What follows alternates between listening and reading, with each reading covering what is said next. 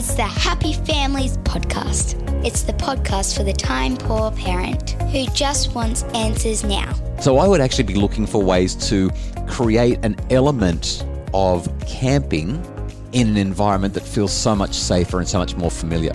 And now here's the stars of our show, my mum and dad. Every week on the Happy Families podcast, we answer your questions. And we have a question that I think is going to be on the minds of a lot of parents as school camps get closer. Hello, my name's Dr. Justin Coulson. I'm here with my wife, Kylie, mum to our 6 kids. Kylie, let me read this one to you. It's from somebody who wanted to stay anonymous to protect, I guess, their family and their little guy. The question says this. Hi, love the podcast. Recent convert and trying to listen to some of the backstories as well. One question I have is about anxiety in young boys. My 10-year-old is a sensitive little guy in year 5. He's always been afraid of alpha males and surrounds himself with girlfriends. Now that they're in year 5 at school, his first ever camp is coming up in 5 months' time. He's expressed to me that he's scared about the prospect of sleeping in the dark in a cabin with a bunch of boys, and he doesn't want to be away from us. He also struggles when we go away on holidays and sleeping in a new place, so I think part of it might have something to do with the unknown, and he's not good with new things like food. For the record, he has had sleepovers at my parents' house, but nowhere else, and he had 2 little friends sleep over when he was in grade 1. They were both girls, and that went well at the time.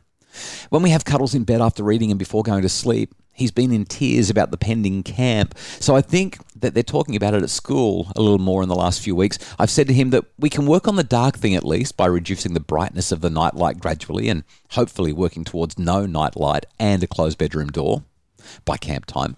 I'm not sure how I can help him with the separation anxiety, except that I brought his old comforter so that he can bring that along when the time comes. And I've promised him that he can bring a pillow and his favourite sleeping bag from home. We're a very nuclear family. 2 parents, 2 kids. His younger sister is 8 and pushes them around a lot. And my husband and I are both very involved with the kids. And you can hear that, can't you, when you listen to this email? It's such a... I just love how much parents love their kids and want them to do well. But Kylie, school camp, leaving home, sleeping in the dark with a room full of boys, quiet, sensitive kid. Kylie, there's a whole lot of things that we can do to help any families whose son or daughter might be heading away on a camp. We've been through this with our kids, never really had any major problems with it, right? Our kids were pretty keen to get away. They were excited about the prospects and they didn't have the same kind of response, but that doesn't mean that we can't be helpful. So a handful of things stand out for both of us. You took a great big deep breath like you were ready to dive straight in. What was the first thing that was on your mind? I just think 10 is a really young age. It's hard enough to go and stay at grandma's as a 10-year-old or going and staying at your best friend's place. Like, these are places that actually your children are familiar with. But to actually go on a camp with your entire class and often an entire grade, which means multiple classes, stay in all of the things that he's worried about is completely normal. That as a young 10-year-old, you would have all of those concerns. Some kids, like you, obviously, loved it. Any chance to get away and, Yeah, I'm not the quiet retiring type like this little boy seems to be. The one thing I will say is at 10 years of age, if you don't feel your child is actually ready for that, school camp's not compulsory. No, it's not, but a lot of memories are made. And I also want to emphasise that avoidance reinforces anxiety. And this is an opportunity for a child to I guess, step up.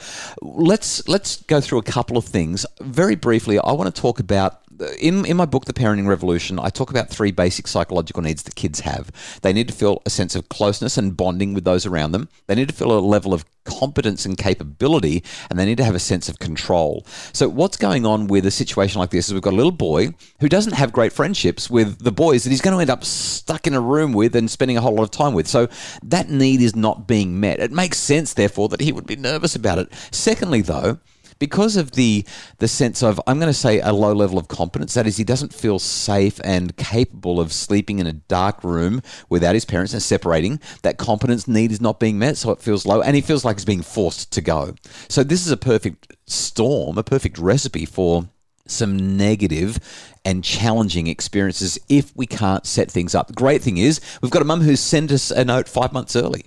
And that's the great thing. There's time. Yeah. And so much can change in 5 months. Heaps. So when I think about this situation, the first thing that stands out to me is who are the boys that he would most likely be able to build friendships with? Where is the commonality? How can we join a handful of boys together to help create a safety net for him? And this is one of the great challenges with school camp, and anyone who's a school teacher and who has tried to organise who's going to be in which cabin knows exactly what we're talking about.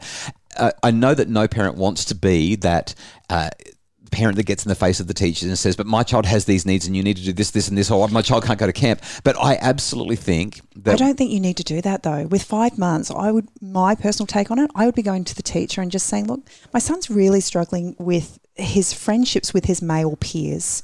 As a teacher, when you look at the classroom, is there any child, or children that you feel with a little bit of a nudge my son could make friends with? Well, that's all I was going to say. We're not getting overly involved, but we are highlighting this is something that we're a little bit nervous about. What are you seeing? Who can we build relationships with outside of the school arena? And that's it. Once you've got those names, then you actually create opportunities for some play dates, 100%. Meet the family, spend time with them. And over 5 months, if you can do enough of that, you actually have a chance that he's going to be excited because he's got, he can hang out with Johnny. That's right. So we've got the relationship building thing happening there. Something else that might be fun, depending on what your rule is around sleepovers, is maybe now's the time to organise for a sleepover or a camp in the backyard. I mean, I know that our kids have loved it when we've stuck a tent in the backyard on the grass and they've been able to have 1 or 2 friends over and they've all slept in the tent overnight, and it's been such an adventure for them. They're really close to the house. They've got access to bathroom facilities. They've got torches. There's light, but they're doing it on their own. They're sleeping outside and having that adventure. So I would actually be looking for ways to create an element of camping in an environment that feels so much safer and so much more familiar. He's going to start to get a sense of how it feels to sleep outside the house or sleep in an enclosed space with some other people who he's developing relationships with. Another thing that we've done in the past is during the holidays, I've actually hosted like a kids hangout day. Yeah. And we've just done activities, not because it's a birthday party, but just it gives them an opportunity to socialise outside of the school and have something in common. Yeah, it feels really good when the kids get to have that. Creating memories. Totally. So we're building relationships. Kylie, when I consider some of the other challenges that are associated with this situation, we've got a little boy who's just kind of nervous. And I want to go back to this idea that avoidance reinforces anxiety. My general take on these situations is no matter how uncomfortable it is for your child to go away on the camp, my sense is that more often than not, in the vast majority of cases, the experiences that kids have on the camp will build their sense of competence, their self-efficacy, their belief in themselves. So they might be saying, but I can't do it, I'm too scared, this is too much for me. Then they go and they actually do the camp. They have the time away from the family, they do the separation bit, and they come back feeling like they've grown 0.5 meter in height. They come back feeling 6 feet tall because they've done something hard. They've developed that competence. And I really think that if we step into an avoidance mentality, we reinforce all of the fears and anxieties that they have. Whereas if we step forward and say, when you do hard things, how does it feel?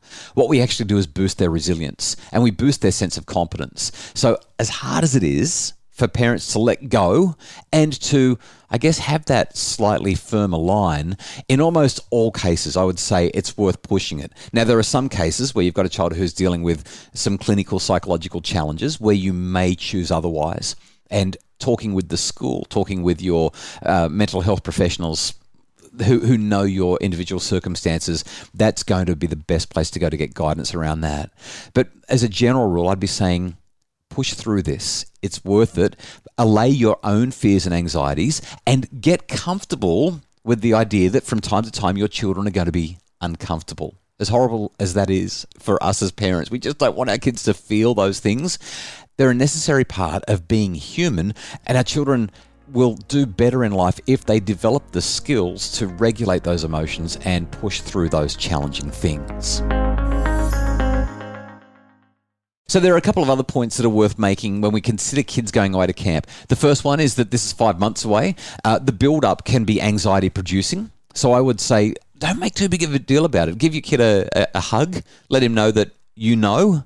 ask if there's anything you can do, and then let it be. I wouldn't be making this a topic of conversation every single day for the next 5 months, or we can build it into something that is really, really big. The last thing, I guess, that we've got to talk about here, we've dealt with being away from you, the separation anxiety and the building relationships, but there's also the sleeping in the dark idea.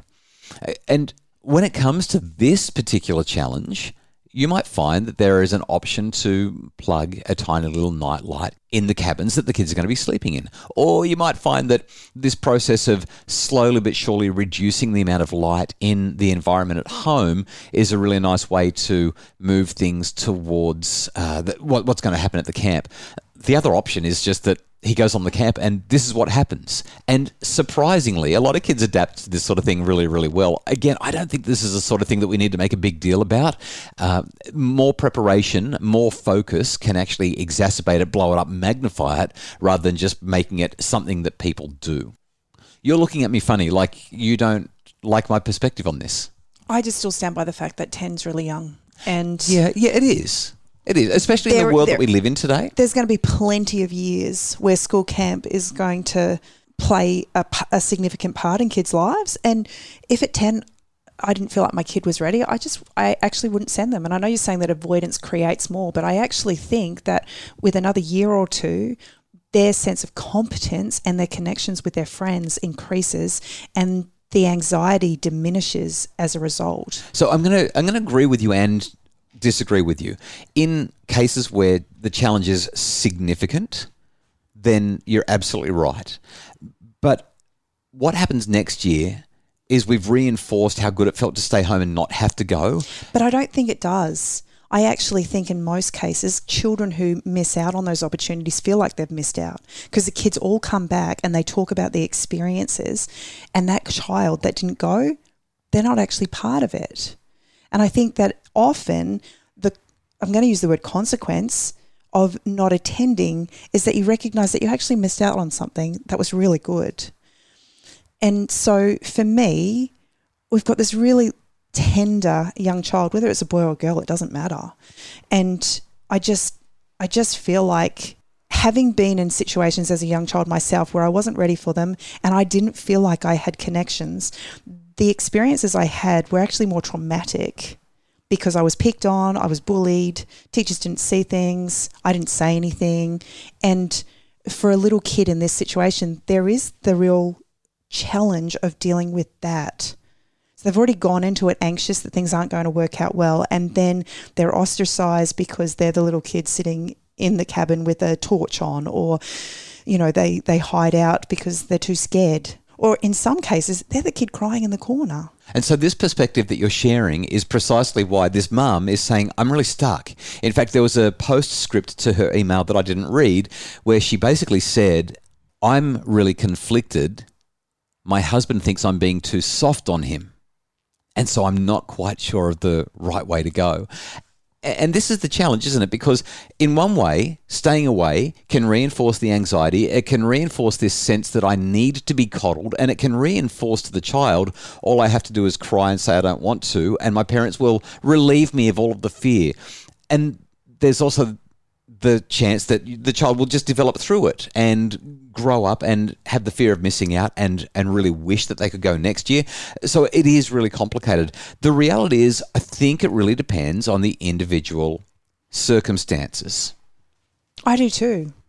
And that's why I can't stand behind the blanket rule. We've just got to push through it, because each child is going to be different. In some cases, you're exactly right. Sending them off is going to be the best thing you could possibly do, and they are going to come back and feel like they've conquered Mount Everest.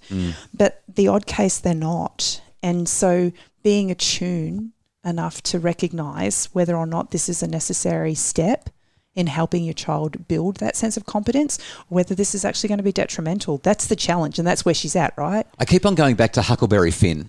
So you've got these young kids who are exploring the world. They're going up and down the river. They've got their own little island. They're doing all these crazy things, making rafts. And I think about what childhood was in the 1970s, 1980s, 1960s, those kinds of romanticized notions of children with freedom, playing outside and having all of that experience. But the world today is not that.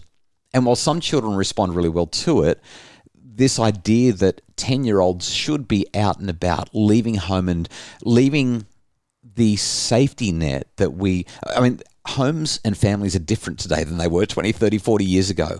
And I'm really sympathetic to your view that the expectation that a 10-year-old would leave home and go away for a few nights and have this encounter. I get that it's challenging. So in most cases, those younger camps, they're only going away for a night. And if that's the case, then, maybe it is a possibility to kind of push through it. Yeah. So the duration matters as well, and the distance from home and all those kinds of things. I mean, you could even, depending on how close it is to home, and depending on how far you want to take this, you could even show up at the camp and have a look around so that your child feels familiar. But ultimately, this comes down to relationships. It comes down to trust and a feeling of safety. And I think that those ideas that we shared at the start of the podcast are absolutely critically important. I actually just remembered we had a child who was struggling and didn't know if they wanted to go to camp. Yeah. We spoke with the teacher and just asked whether or not she could make a phone call at night time to say goodnight to us. And that was the difference between our child feeling like they were able to leave with the confidence that they would at least be able to say goodnight to us. Yeah. And I can imagine some teachers would have said, oh, come on, forget it. This fairy floss, cotton wooling sort of stuff is ridiculous. But that was what it took to get our child over the line. And she went and she had a perfectly good time. Oh, I guess the other thing to emphasize, I feel like I'm turning the corner here. I'm coming full circle. But you can grow up to be a completely capable, competent and fully functioning adult. Without going to camp? Without having been on school camp. So it's not the end of the world. I hope that the ideas that we've shared in this episode have been useful for our anonymous listener. I love our listeners' emails. I love the questions that we get to grapple with and the messiness and the untidiness and the fact that there isn't always a clear solution. There's not always a way forward. But when we stay focused on the goal of meeting our kids' psychological needs, we tend to do a better job. The Happy Families podcast is produced by Justin Rowan from Bridge Media. Craig Bruce is our executive producer. For more about making your family happier, please visit us at happyfamilies.com.au and grab a copy of The Parenting Revolution.